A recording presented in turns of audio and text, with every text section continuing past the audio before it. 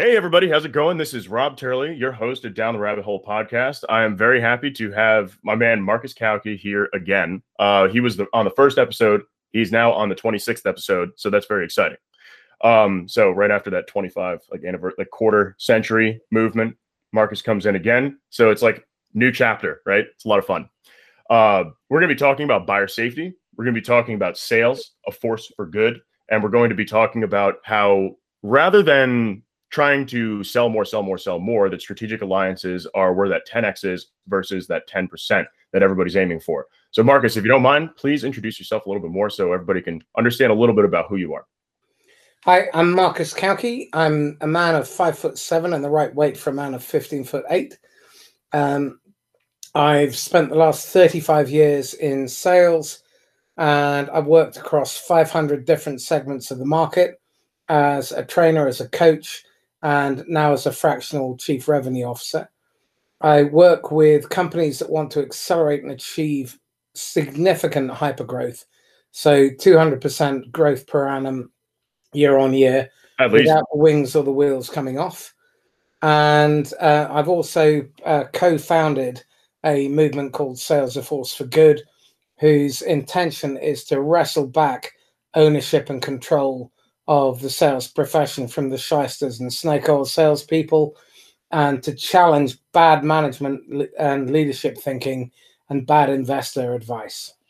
Right. And that would also be a volunteer program too. So nobody's paid. Everybody's just doing it to make a difference. It's for the betterment of sales and what sales stands for, because honestly, pretty sure everybody is sick of all the bullshit. So cut out the bullshit. Well, just one other point, Rob, that we are capturing all the best practices and the ROI use cases and making all of those lessons freely available to anyone who's part of the community forever.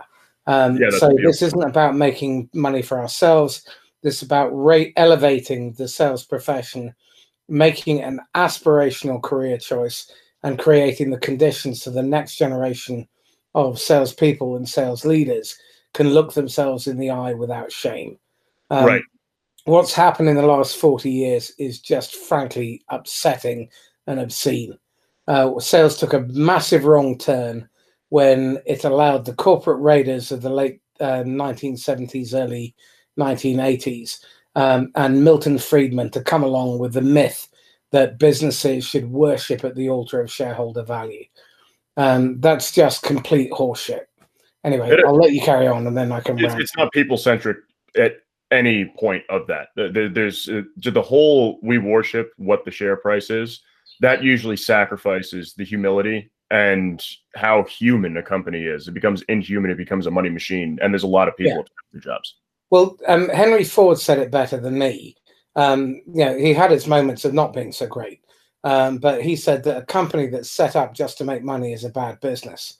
And a company that isn't set up to serve its customers, to serve its people, to serve its community is a soulless, horrible place to work. And you only have to look at the burnout rate, you look at the turnover, you look at the churn of customers, and economically, it just does not make sense.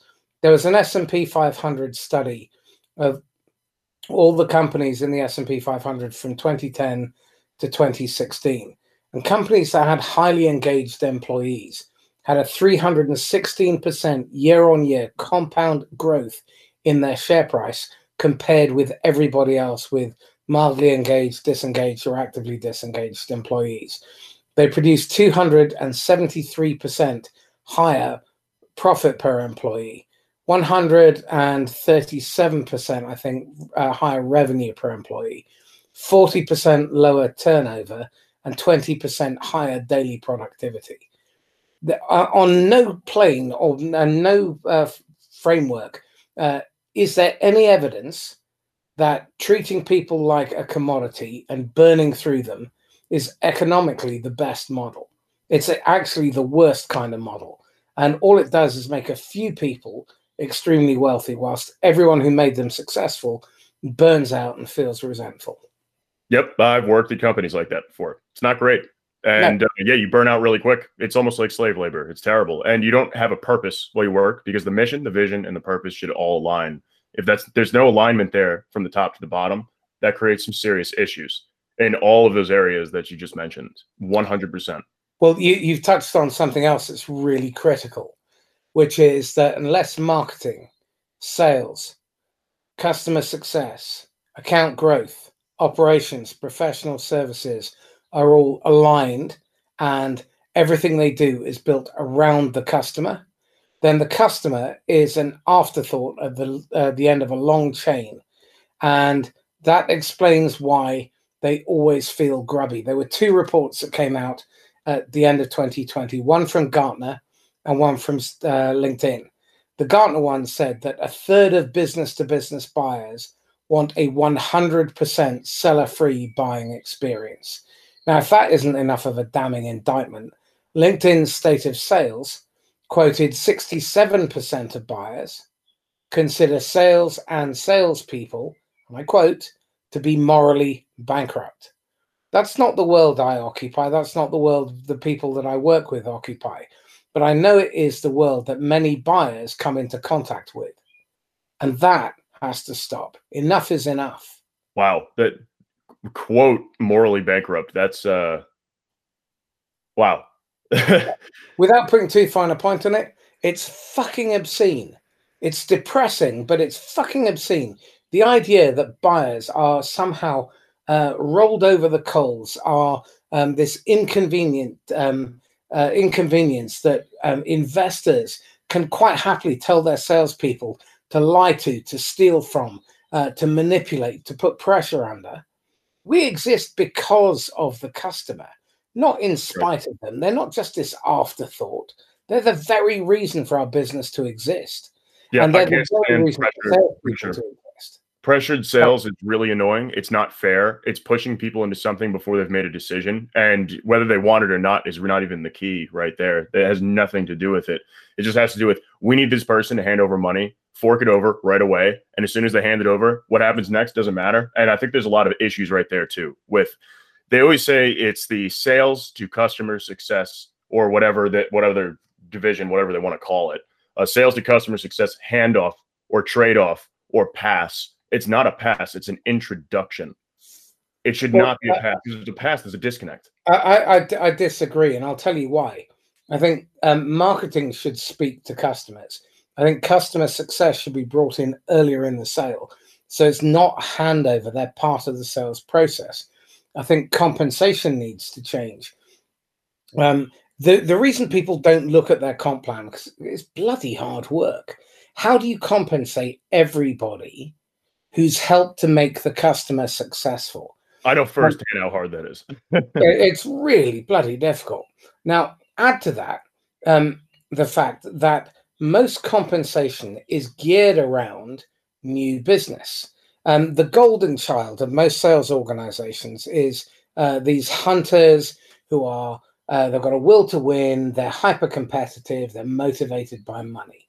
I don't know about you, but if you've ever been sold to by one of them, you literally want to wash after they've been anywhere near you. It just feels grubby. And I have a four-letter word that begins with C and sounds like a Danish king to describe them. But they're bloody awful people. And you do not want those people representing your brand. But that is what passes for great in sales. It's what recruiters are briefed on. It's what senior leadership and management love. Why? Because they hit quota. But the reality is you can hit quota more consistently, more predictably, if you play the long game, if you have the customer at the heart, if buyer safety is central to what you do. You know, we fundamentally believe that every buyer deserves to feel safe whenever they engage with a salesperson. And for salespeople to create those conditions, they have to be reliable. They have to consistently and continuously be relevant, and they need to be completely responsive. And this means that they have to operate with a rigorous level of authenticity so that the customer can drop their guard and stop being closed, and they can be open. You can have authentic conversation where both sides are vulnerable. Both sides tell the truth. Both sides admit when they don't know.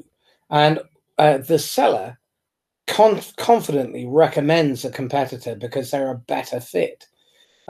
You need to be able to enter into constructive conflict. You need to be able to fight with your customers. When you see them doing something stupid and an act of idiocy, you should be saying to them, well, hang on a second, Rob. If you do that, these are the consequences. There's a better way. And you need to communicate with absolute clarity. And ambiguity is the mother of all foobarrs. And the problem is that salespeople have a tendency not to want to enter into this rigorously authentic, constructive conflict with people because they're afraid they won't be liked. But I've interviewed one of the greatest fears is fear of conflict, and conflict is important because you're trying to help solve a problem, and problems are not solved with some lovey-dovey conversation that everybody agrees. I've interviewed dozens and dozens of CXOs, and I have never once, not once, had one of them say, we don't want salespeople to challenge us. Without any single exception, every one of them wants to be challenged. They want to leave smarter as a result of the engagement with the salesperson. And that means the salesperson has to put the customer at the heart of everything they do. Instead of being self-centered, everything is about helping the customer to succeed. They form long-term partnerships with their customers. They create strong and sustainable agreements that weather the test of time, that weather change and weather adversity. And they're deeply, deeply collaborative. They work with their customers over time to deliver sustained success and co-develop products and co-develop solutions that allow them to create value and deliver outcomes that make the customer successful. And so the compensation, I believe, needs to shift. And the biggest payout is when the customer's outcomes are achieved and they have been successful as a result of having made that investment in you and your partners. Because I think certainly if you're in the tech space, chances are you're just one cog in the machine in a bunch of moving parts. And it's your job to make sure that customers are successful in achieving their outcomes. And the compensation has to drive that. Recruitment has to drive that. What you measure has to drive that. And that requires a shift in culture at an executive level, at an investor level, and all the way through the revenue operations, marketing, sales, customer success, account growth, operations, professional services. And most people, too damn lazy or too damn stupid to do the thinking. Right. And with that disconnect that causes problems, I agree with you with the sales and marketing disconnect. That's one of the oldest problems in the book is the gap that needs to be bridged between marketing and sales. So marketing always points the fingers at salespeople saying they have no idea how to sell. They can't close anything. We pass them leads all the time. We're getting all this interest and everything like that. Okay. Yeah, it's all their fault. And then salespeople turn around and point fingers at the marketing team saying, well, they're not marketing to the right demographic. Every lead they pass us is garbage, blah, blah, blah, blah, blah. It's their fault. So everybody's just pointing fingers and no one's solving problems. So the issue really is the target where the salespeople can close certain people because people buy from people they like, trust, and can relate to. There's a certain demographic, there's a certain psychography behind the people that they're able to sell to. And this is totally disregarded by marketing, but it's not their fault because they're going based off of what they've been taught for years and years. The five biggest competitors every marketing and sales operation has: fear, apathy, ignorance, denial, and ego. The most forgivable is ignorance. You just don't know any better. Ego is not. The problem is, ego is the absolute bastard in there. Ego traps you into getting dragged into this gameplay, this drama, and it prevents you from actually operating with humility. Prevents you from operating with authenticity because you're worried about how other people will perceive you. You're worried about whether or not they'll like you. None of that matters. A lot of people, and your listeners won't be surprised, don't like me when they meet me. But they know they can bloody well trust me because I know what I'm talking about and I always have their best interests at heart. And I put their interests before mine. Why? Because the only thing that matters is their success. It's true. My success is a byproduct of that. I tell the people that I sell to all the time, your success is my success. So if you don't believe that I'm going to help you become successful, that means I don't make any money. Then no one's happy. You're unsuccessful. You've wasted money. I make no more money. Well, why would I want that? Just one simple cultural shift. Most salespeople prospect to hit their quota for this month or this quarter. When I work with my sales team, I'm telling them they have to prospect for a customer who will be a customer in 5, 10, 15 years' time. And it doesn't matter if they don't hit their quota. It doesn't. What does matter is that they sell to the right people for the right reasons. And those customers are blown away because of the level of attention, the reliability, the relevance, the consistency, and the fact that we always put them first. And the beauty of doing that is that the tariff on your prospecting time and the effort that goes into it when you're not churning. Now, I go into organizations where they have a 60, 80, 100, 120, 180% turnover of their salespeople. I don't know if you've ever calculated the cost of a wrong hire, but it is eye-wateringly, sphincter-poppingly expensive. Isn't it like 30 grand? Oh, God, no. That's cheap. Even if you're hiring an SDR, you're getting away cheap if it only costs you 30K. Most people don't do the real calculation. You've got the cost of hiring, training, onboarding, and then you've got all your management costs in that process. Then you've got to provision them. Then you provide them with leads and you provide them with marketing support and you pay them a salary for them to go out and prospect. Meanwhile, they're filling their pipeline, and then there is a hidden cost of sale. It's not just the amount of money that you bring in; it's all the the effort in the background that goes into getting them to this point. Now, when you think about it, according to Connect and Sell, who do 40 million cold calls a year, so it's a good, reliable statistical base. On average, salespeople are making 33 dial attempts to get one effective, unless they're calling senior executives in IT, in which case it's 1 in 46. Now, 1 in 14 of those effectives results in a first meeting. Now, you do the maths. Then, on average, 7 out of 8 first meetings do not result in a second. Only 1 out of 8 does. When you multiply that out, dials to it's about 1 in 1,000, isn't it? It's 0.03% effective from dial to an advancement, i.e., you got through to a decision maker who is in your ICP, you were relevant, and they chose to advance the conversation to the next stage. So you're saying 1 in 3,000. That's 1 in 3,000. That's 1 in 3,000. If you ran your finance department in the same half-assed, slipshod manner, you would definitely be out of work and probably in jail. There's no way on God's earth anyone would allow you to run your operations or your finance or your manufacturing division in such a bad manner. But apparently it's okay to do that in marketing and sales. Ask yourself some better questions. Why do we do it this way? Why is it not working? My pal Ryan Rysett, he posted on LinkedIn, and he made just shy of 100 calls, and he booked 33 meetings in a day for one of his clients. Now, it's possible to get this right. Within White Rabbit, I know that you're getting guys who are getting 300, 400, 500% growth. They're having to slow their process down because they cannot keep up with the volume. Can't keep up with it. They're so overwhelmed. They need to be hiring people. They don't even know what to do with it.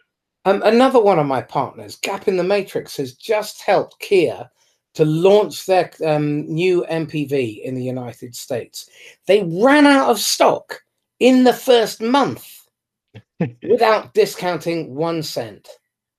Now, when you think about it, what is it that all these organizations have in common? Well, actually, they're putting the customer first. They're focusing on asking themselves better questions so that they can deliver much better outcomes.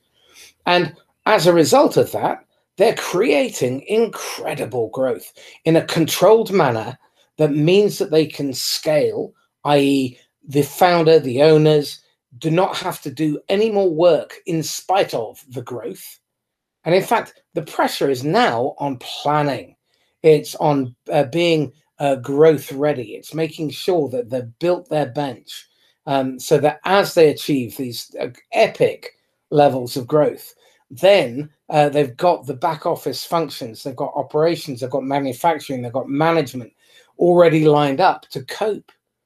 But very few people in leadership are willing to take that plunge and ask those difficult questions to themselves and prepare their business for that kind of sustained, incredible hypergrowth. There's not a lot of businesses out there that have the infrastructure in place to handle that. Where if you get too much business coming in, there's often cases where companies can bankrupt because they cannot handle it. Too much business, they bankrupt from it. Absolutely. So you need to plan ahead. But this is difficult work. It requires a lot of heavy lifting. And most people in the sales environment or sales leadership environment are quite comfortable. I mean, I say very often that my generation are beyond help. I'm 53, and it's people at my generation who've got to the top of the greasy pole. They're fat, dumb, and happy, and they have no interest. They have no vested interest in making the change. So the reality is it's your generation and ones that are slightly older. So it's going to be about the 25, 27-year-old up to about mid-40s that we have hope for. Beyond that, the bulk of them are just too comfy. And it doesn't matter to them that they're burning through salespeople and SDRs on a regular basis. It doesn't matter to them that there is massive mental illness that's being created from the stress. Doesn't matter that customers burn out. Well, I'm here to say it bloody well does matter. I'm furious, absolutely rabidly furious. Well, I mean, how do you think we got to this point? It's all of that over and over and over and over and over and over again. The toxicity is just spreading like a disease. Shareholder value comes from having a great business with lifelong customers and highly engaged employees who give massive discretionary effort and they put their customer first. That's the reality of it. Yeah, I would agree with that. But then also shareholder value, the way that I look at it. So I'm pretty damn good at investment, like stock investment and playing the stock market. When I was starting the company, I took no paycheck for a year and a half. How did I pay the bills? Really good at playing the stock market. The perceived value of a company, the public perceived value is the value. All of those things lead to it. But if you're treating your customers right, if you're treating your employees right, if you're delivering a consistent and reliable product and a consistent and reliable service, your valuation goes up. But really, it's the way the public perceives the business is how much that business is going to be worth. It's all perception. It's all perception. It's all smoke and mirrors. But the reality is that you can grow so far. I mean, I've been speaking to one organization that went public because they wanted to raise money. But they've had something like 12 quarters in a row where they haven't actually been able to generate revenues. But what they have done is they've been able to milk their existing user base. But that's come to an end. And you see this when the stock price starts to plummet. You see so often you can hide it for so long, but unless you've got those fundamentals in place, unless you've created a fantastic culture, unless you've created the progression for people to grow and evolve. I look at a company like UiPath. In 7 years, they have grown 100,000%. And the wheels and wings are still not coming off. Why? Because they look after their people. They have a fabulous partnership program. And again, this is one of the topics we were going to talk about. I fundamentally believe that in this day and age and going forward, your ability to collaborate will determine your success. You need to be able to collaborate with your competition. You need to be able to collaborate most of all with your customers and internally, because God knows there's enough internal competition and political infighting to cause most CEOs to have an ulcer. And you need to partner with your partners, with your supply chain, with your resellers, with your strategic alliances. And that, I think, is the future of sales. I would agree 100%. It's why compete with the competitor or the adjacent competitor when you can create something with them that is far more effective, and then both of you make money, and then it's a more consistent delivery of service or product, and all of those little nuances now are combined. Right, but this then requires a shift in thinking. James Cass wrote a really interesting book on finite and infinite games, and Simon Sinek has popularized the whole concept of infinite games. A finite game is one that has a beginning and an end, and someone has to win and someone has to lose. And that's basically the Western economy. But that's not how the world works. Say again? That's not how the world works, though. Well, again, it is the way some of the world works, because that's how we've set it up. That's the game. Right. Those are the rules that have been set up. I'm saying in nature. Right. Now, in an infinite game, instead of playing win, lose, and there is an end, in an infinite game, the way you play is you play to keep the game going. And instead of taking a larger slice of a shrinking pie, you just make the pie bigger and everybody gets fat.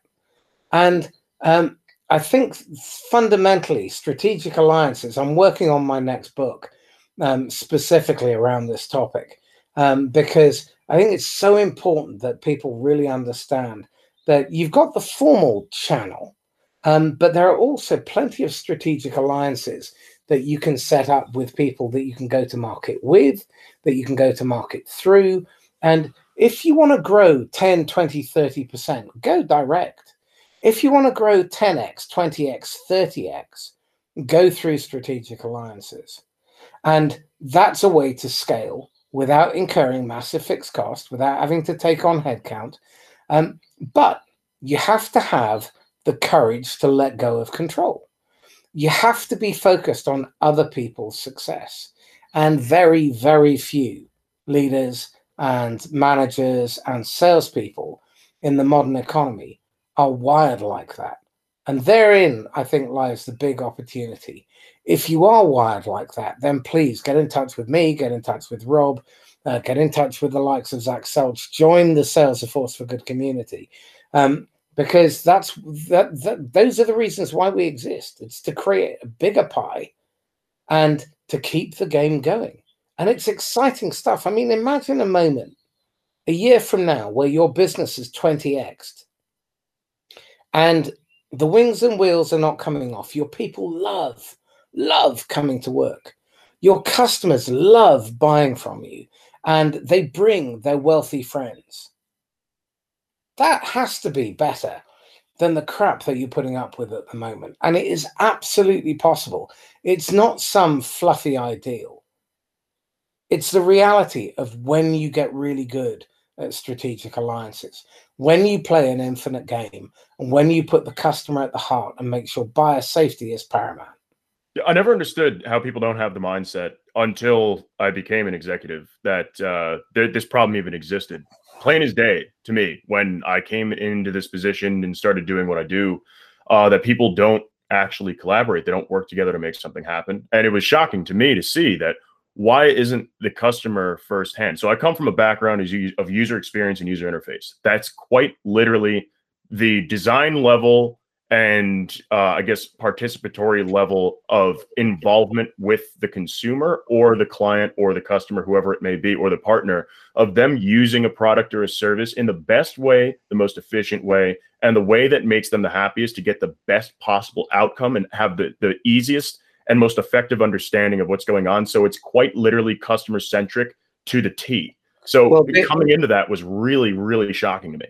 Well, this is where I think there will be a sea change in executive leadership. Historically, about 85% of CEOs have come from finance. Now, bear in mind, this is a discipline.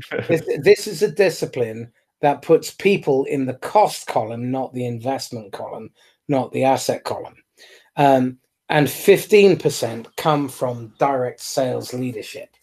Now, I think the future CEOs will come from three places. I believe they will come from the head of data, because those people actually get to see the whole piece. But where they will struggle is interpersonal skills. I think it's going to come from the head of CX, and they do genuinely understand people. And I think it's going to come from the channel chiefs. Those are the three areas that I would pinpoint as making the best future chief executives, because they understand the big picture, they get customers, and they understand that people genuinely are an asset. And the most important one, they're not a commodity to be burnt through. They're not to be treated like something that can just be brought on, discarded. I mean, who on God's earth would ever think this is a good model? You hire 10 in the hope 3 might work out by the end of the year, and you'd be left with 1 after 2 years. That's a 10% expectation of success. That's disgusting. It's just crazy. I mean, it's an obscenity when you consider the human cost. That's 9 people's careers being just discarded on the scrap heap because you are too lazy, too stupid, and too incompetent to do a proper job of hiring them in the first place, onboarding them properly, training and developing them, making sure that they are getting their needs met as well, and putting their needs above yours. That just smacks of selfish incompetence. And it starts with the whole concept of shareholder value, the idea that a few people get rich on the back of others. I'm a massive capitalist, not only in girth but also in philosophy. Now, there was a time where capitalism was about groups of people who clubbed together and worked together in concert towards achieving an objective. But somewhere we went wrong, and we decided that it was okay for a tiny handful of investors to make most of the money. But the reality is they are incredibly wasteful. They make 40, 50 bets in their fund, and in the hope that one becomes a unicorn, they've got a couple of whales and maybe a couple of elephants that come out of it, and the rest die on the vine. And those founders have been suckered by the myth that somehow they have to get funding. And over the last 40 years, did you know that 30 years ago, there were only 2 venture capital funds? Oh, I now there are over 8,000. Sure. Now, what that's done is it's driven the price up. And so in order to be able to buy opportunities and buy companies, invest in companies, they've had to spend way more. So now the only way they can make any real money is by increasing their leverage, by putting those companies into massive debt. WeWork is a classic example. He went for 10 million. They told him he had to go for 100 million. End of the day, dead on his ass. Why? Because they had a crap business model for the financial model that underpinned it. WeWork was a perfectly viable business model. But then they got thrown into massive debt. And give a 24-year-old 100 million, they won't know what the bloody hell to do with it. Stop this lunacy. It's crazy. I know that there are good venture capitalists and private equity companies out there. I'd love to speak to them. I'd love to speak to the ones that are patient investors. Yeah, but they who are invest in companies because they want the company to be successful. But who even are they? I mean, there are a couple I've heard of, but I've yet to meet them. I'm getting a couple on my podcast who play that long game. Well, that's exactly what I'm talking about. Is that try finding one? Yeah, it's. I've been trying for 6 years. Yeah, it's really fucking hard work. Because they're there to take what you have or to make a quick buck. Mostly, that's what they're there for. They don't care about the people. They don't care about anything. They care about a quick exit and to make a huge chunk of change, and they don't care who becomes expensible on the way there. That's it. That's what they do. And that's wrong on a lot of levels, because you have a business that could be doing incredible things. They don't care where it goes. They care that it is at the peak profit margin. And then right when it hits its top level, where it would plateau with that regular financial model that you're talking about, they sell out. They take the money and then they just walk away. Well, what's really interesting is about 80% of these trades happen VC to VC, private equity to private equity. They never really achieve the exit. And when they do that flip, then the founders and the employees have their shareholding diluted because these people come in. And it's a throwback to the Reagan era. The Reagan era kicked off in the late 70s, early 80s, with these corporate raiders changing the landscape. And management saw that they could make a killing. And so they bought into it and they've let it happen. But 40 years ago, we took a very, very, very wrong turn. And now is the time for us to say enough, no more. We're going to put the customer at the heart. We're really going to focus on buyer safety, employee safety. I'm not saying you don't take risks, and risks are important. But risking, the definition of risking in my world is you go from lower to higher value with the possibility that you will lose some or all of what you've got. The problem is that most people are being driven into sacrifice, where they're going from higher value, where they own the IP, where they've created a lovely culture, where people want to come to work, where their customers love working with them. And then they go from high to lower value because now they're in debt. They move from the customer's best interest to making their quarterly quota. I mean, why? They need to reduce bottom line costs. They need to increase top line revenue, and they need to make up for the difference. Is that they're trying to chase the whole idea behind we owe so much money. What do we do? Well, we have to cut. We have to cut. And this is where the corporate raiders kicked in 40 years ago. So I'll bail you out by giving you a giant lump sum and then just change everything. But why does a privately owned business need to operate on quarterly reporting cycles?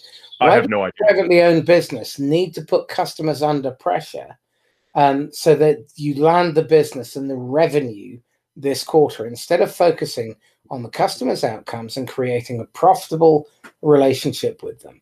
I had a client last year when I had my training business who was at 220% of quota, and his boss was giving him shit. Why? Because he wasn't putting out enough proposals, because the VC were telling them that they had to put out more proposals. Jesus Christ. His conversion rate was 95% on proposals. And they were... Well, hang on, this is important. He was 220% of quota, and he was being told to put his clients under pressure to buy no matter what, even if he had to offer an 80% discount. Now, those customers wouldn't buy until they were ready. And when they were ready to buy, they'll still want the 80% discount. So all he was doing was all that was happening was he was being put under pressure in order to make up for the fictional revenue target that the rest of the team was unable to achieve, and strip his pipeline out for the next quarter. You Marcus, that story, you literally have my blood boiling right now. Like, yeah. That is absolutely horrendous. It's disgusting. That cannot. What? Discounts don't even make sense, because the second you say they can have one, they're getting it. And when someone's going to be ready to buy, they're ready to buy when they're ready to buy. It has nothing to do with the cost. It might, but usually price works against you when you're selling if you're using it as the leverage 70% of the time or greater. It's not helping you. I've interviewed a bunch of chief purchasing officers and CXOs specifically on this topic. And without a single exception, every one of them is pissed off, angry, fuming, furious, livid, incandescent, I think I've made my point, when a salesperson offers them a discount to buy the business. And there's a reason for this.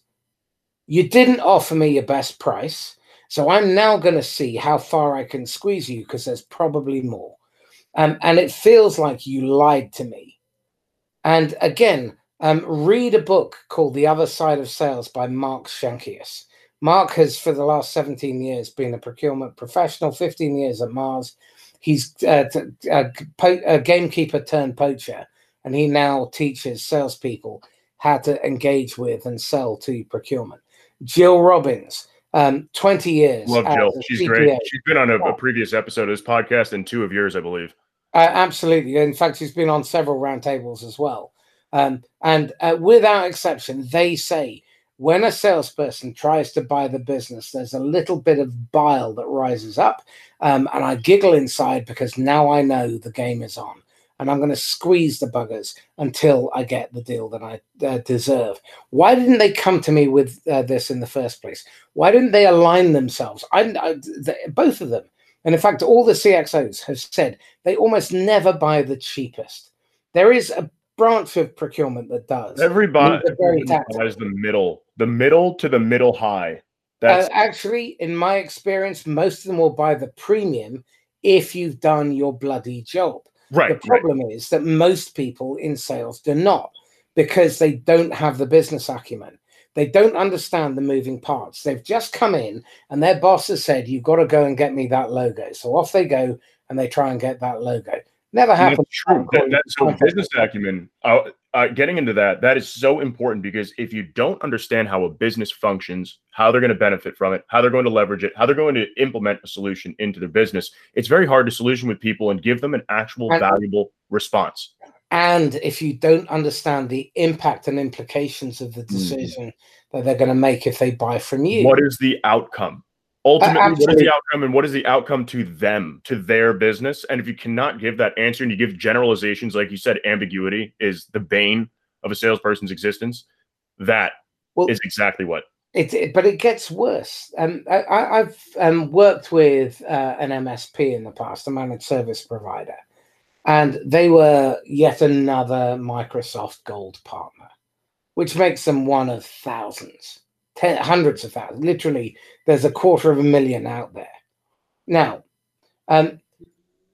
they're working in the National Health Service in the UK. And they can go and sell them Office 365 or Microsoft 365 Azure Power Platforms like everybody else. Or they can take the time to try and understand why they're looking at making this investment, which is a strategic investment that's going to have an impact for the next 5 to 8 years and probably longer. I would recommend. They're going to merge a couple of these organizations. Now, one might be really high performing, another one not so well. So what are the implications of those two merging? Well, will it drag down the top performer or will it lift up the bottom performer? What are the clinical outcomes?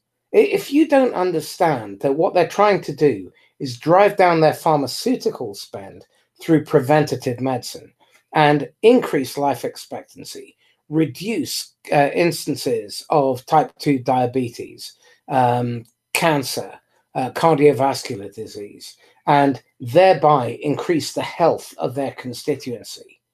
And all you do is you turn up and you try and flog Microsoft's products, you're just a commodity. If, on the other hand, you've had those conversations with the executive and management and finance and clinicians and patient groups and people in day-to-day operations, then you can put together a solution that is actually fit for purpose. Because no one buys technology because they want technology. No one in the history of humanity has ever woken up and said, you know, bugger me, what I really want is Microsoft 365. They're trying to create value. They're trying to work out how they can best transform, how they can invest where they can maximize impact and value for themselves, their internal customers, their external customers. They've got finite resource and they want to be able to make the best decisions. So how do we help you make the best future investment decision and focus on those areas that will help you achieve your desired outcomes? But again, most salespeople lack any form of business awareness. And then you've also got to understand the internal politics. And they're trying to, the board is trying to maximize their value and they're trying to achieve growth and success against their KPIs and their objectives. So, yeah, anyone who's buying a strategic solution in IT doesn't care about the IT. The engineers in IT might, but no one else in the organization does. You've got the board, you've got the employees, you've got suppliers, you've got partners. And they're trying to implement and execute the board's strategy and vision. And how do you do that in a way that also puts their customers at the heart of everything that you do? If you understand all of that, when you sell your Microsoft 365 rollout or your Azure rollout or your Power Platforms or whatever, all of a sudden, you are substantially more valuable. And I would happily pay a premium. I mean, in the past, when I had my training business, I routinely got 12 to 56 times my competitors' rate because they actually felt understood. And that meant that I didn't have to do anywhere near the level of prospecting that my competition did. If I got paid 56 times more than my competitors, that means I need 156 of the revenue from each deal. Now, let's say it's 12 times. That means that I don't have to do those 33 dials to get those 14 effectives to get that one meeting. 12 times over. Got to ask yourself better questions. That's right. And the salespeople need to ask better questions, and they need to help solve a problem. Because what do high-level executives do all day, every day? They solve problems. That's their job. So if a base-level employee has an issue and they can't solve it, they talk to their manager. If the manager can't solve it, they send it up to the director. If the director can't solve it, they send it up to the VP. If the VP can't solve it, it goes up to the C-suite. If the C-suite can't solve it, you're shit out of luck, and they need to find somebody external to help solve the problem. So if they're having these problems and they don't have a solution for it, and you're not helping them actively solve a problem, they have no reason to talk to you.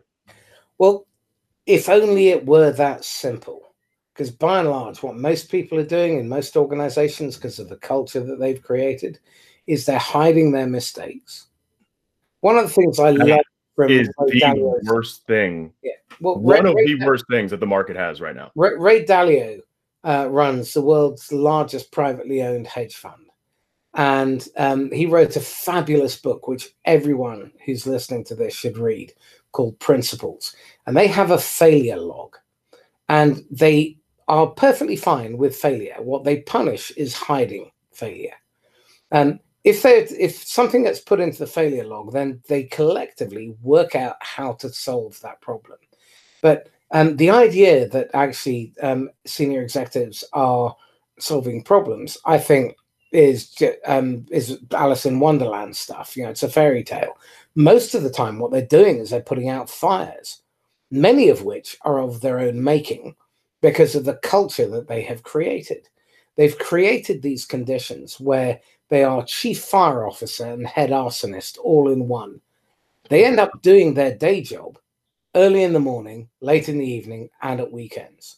And they're suffering from burnout because they're not asking better questions. They're not taking enough time to reflect. Another fantastic book is The Road Less Stupid by Keith Cunningham. One of my favorite takeaways from there, every chapter has a bunch of questions that senior executives should read, digest, and respond to. And it is the most excruciating read for that reason, because you realize just what a shit job you're doing as an executive. What's the name of that book? One of my favorite takeaways was take 40 to 45 minutes every week. You, a legal pad, and a pen. No interruptions, and one question that you then spend 40 minutes thinking deeply about. And what normally comes out of that actually is more questions. But if you want better answers, ask better questions. What was the name of that book? The Road Less Stupid. The Road Less Stupid. That's a good. I got to check that out. Yeah, because it's something that I do is that I reflect for about an hour a day. That's just something I've always done since college, and so that's interesting that it's in there like that. And the way that it's framed, I think, is really awesome. That can help a lot of people. Well, at the end of each chapter, there's a dozen or so questions that will make you wince as an executive. They're fucking brilliant. Love it. Oh, I'm excited. I'm about to buy that puppy. That sounds great. So if anybody wants to buy that book, check it out. It'll be great. And if anybody wants to check out, so we're low on time, Marcus. I'm sorry. This is a lot of fun. We can go for hours and hours, of course, but don't want to do that to the listeners. If you want to check out Sales, A Force for Good, it's SAFG, #SAFG, SAFFG. It's awesome. Feel free to get in touch with Marcus or myself or anybody who is affiliated with it. I'm going to be putting it into my tagline and LinkedIn so you can search it. I think pretty much everybody else is going to be doing that, right, Marcus? So it's searchable. But yeah, no, this is great. And really, I think the key takeaway here is that it's a change of mindset. It's a change of heart. It's a change of process, and it's a change of perception is what's going to get us to the next level of business, because where it's been headed is honestly pretty sad. Part of why my business exists is because of this problem. It is so blatant, and coming into, like, what I was doing to begin with had nothing to do with what I'm doing now when starting the company. And it was from listening to the market that we turned and pivoted toward this direction, because of how clear it became of how much pain and how many problems are within it. We created it because there's a need for it. What we created at first, there's a need for it, but it's not nearly as badly needed as what's going on here and what Marcus and I are talking about, and what really all of the people who are trying to instill change into this society of business that we have today are trying to change and do better. So I think it was really an eye-opening experience, and it probably was an eye-opening experience for everybody listening today. So I hope everybody got some value out of it. If you'd like to contact Marcus, what's the best place to get in touch with you? Email me, marcus@laughs-last.com, or direct message me on LinkedIn. And if you own or you're the CEO of a tech company in the 10 to 50 million mark, and you really want to grow your business without the wheels coming off and grow compound 200% per annum, have massively engaged employees, customers for life, then let's schedule a Zoom call. Absolutely. Yeah, no, he's the real deal. I work with him. Fantastic. And then last, this is Down the Rabbit Hole podcast. So if you want to find this, you can find it pretty much on any streaming service. Hashtag DTRH podcast. If you listen to it, if you like it, share it, use that hashtag. That'd be fantastic. But yeah, thank you so much for your time today, everybody. This podcast is brought to you by White Rabbit Intel, a sales enablement artificial intelligence company that helps you hit that 10x growth and enables sales and marketing teams to know more, win more, and close often. And I mean that too. The results have been ridiculous so far. Very good stuff, as long as you participate properly and take it seriously. Anyway, and implement. Sorry, what, Marcus? And you implement it. Yes, implement. Well, I mean, being the best you can buy anything in the world, and if you don't implement it or use it, it's useless, right? Absolutely. Cool. Well, thank you. Thank you. If you enjoyed this episode, follow Down the Rabbit Hole podcast for new episodes weekly on Podbean, Spotify, Apple Podcasts, Google Podcasts, Amazon Music, Pandora, and YouTube. If you'd like to apply to be featured on the podcast or recommend a featured guest, please feel free to email us at theteam@whiterabbitintel.com.